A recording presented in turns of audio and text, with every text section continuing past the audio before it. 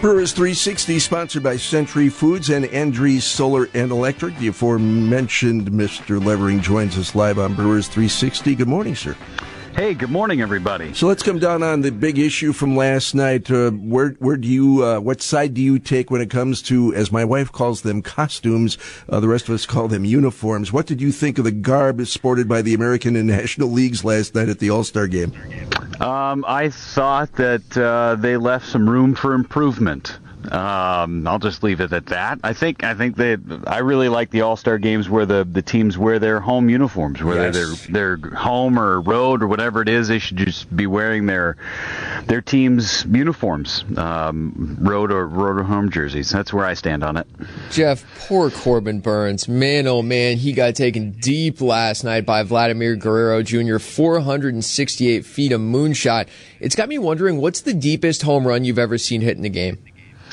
That's a great question. The 450 that Jace Peterson hit the other day was pretty good. I think Christian Yelich might have hit the furthest one I've ever seen. It was a couple of years ago. Hit one up into the third deck at American Family Field. That might be the farthest one that I've ever seen. There's some moonshots, but hey, it's thin air. That's all I got to say. There you go. That's a good excuse. We'll take it. Thin air and Vlad Guerrero Jr. No shame in giving up a hefty one to that dude. No doubt about it. I love the picture that Major League Baseball tweeted out earlier in the day with young Vladimir Guerrero Jr. with his dad at an All-Star game winner in Exposé. Looked like a little stud butt from Hook, and he's there just standing there with his dad, and he said, this kid just hit a home run in the All-Star game. And it's almost like a mini Prince Fielder too. The dude mashes. It's okay. If you're going to give up a bomb, give it up to that guy. Yeah, no doubt about it. Jeff Levering with us here on WTMJ. Jeff, Gene's been talking throughout the morning about how just cool it is to have such good representation at the All-Star game from the Brewers, because there was a time when you would have to get, I think there was a time where it was mandatory you got one guy to go just because. But how nice was it to see the Brewers, even though a couple guys didn't play, so well represented last night in Colorado?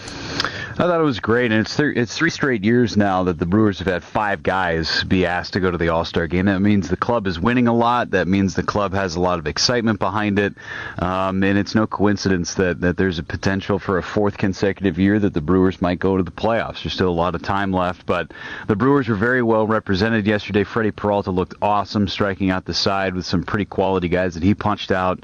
Of course, Corbin Burns gave up the big home run to Vladimir Guerrero Jr., but at the same time, it was really fun, and Omar got to catch.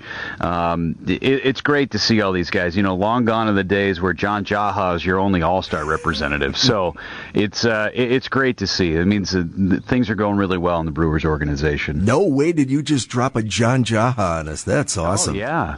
You know what? Those uniforms that they wore for that home run derby, I think it was 1999 at Fenway, very similar to the uniforms that they wore last night.